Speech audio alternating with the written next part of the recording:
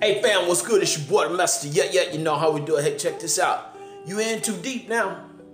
Ain't no need in looking back. You've come too far. You made it this far because you wouldn't look back. So just because now there's some turbulence, that doesn't mean that it's not meant for you to go forward. What you got to do is you got to keep pushing. You got to be very committed to it. And I learned something, that the more you're committed to it, the more you're going to push to get the job done. It's going to take a little work. It's going to take a little effort. It's going to take some time.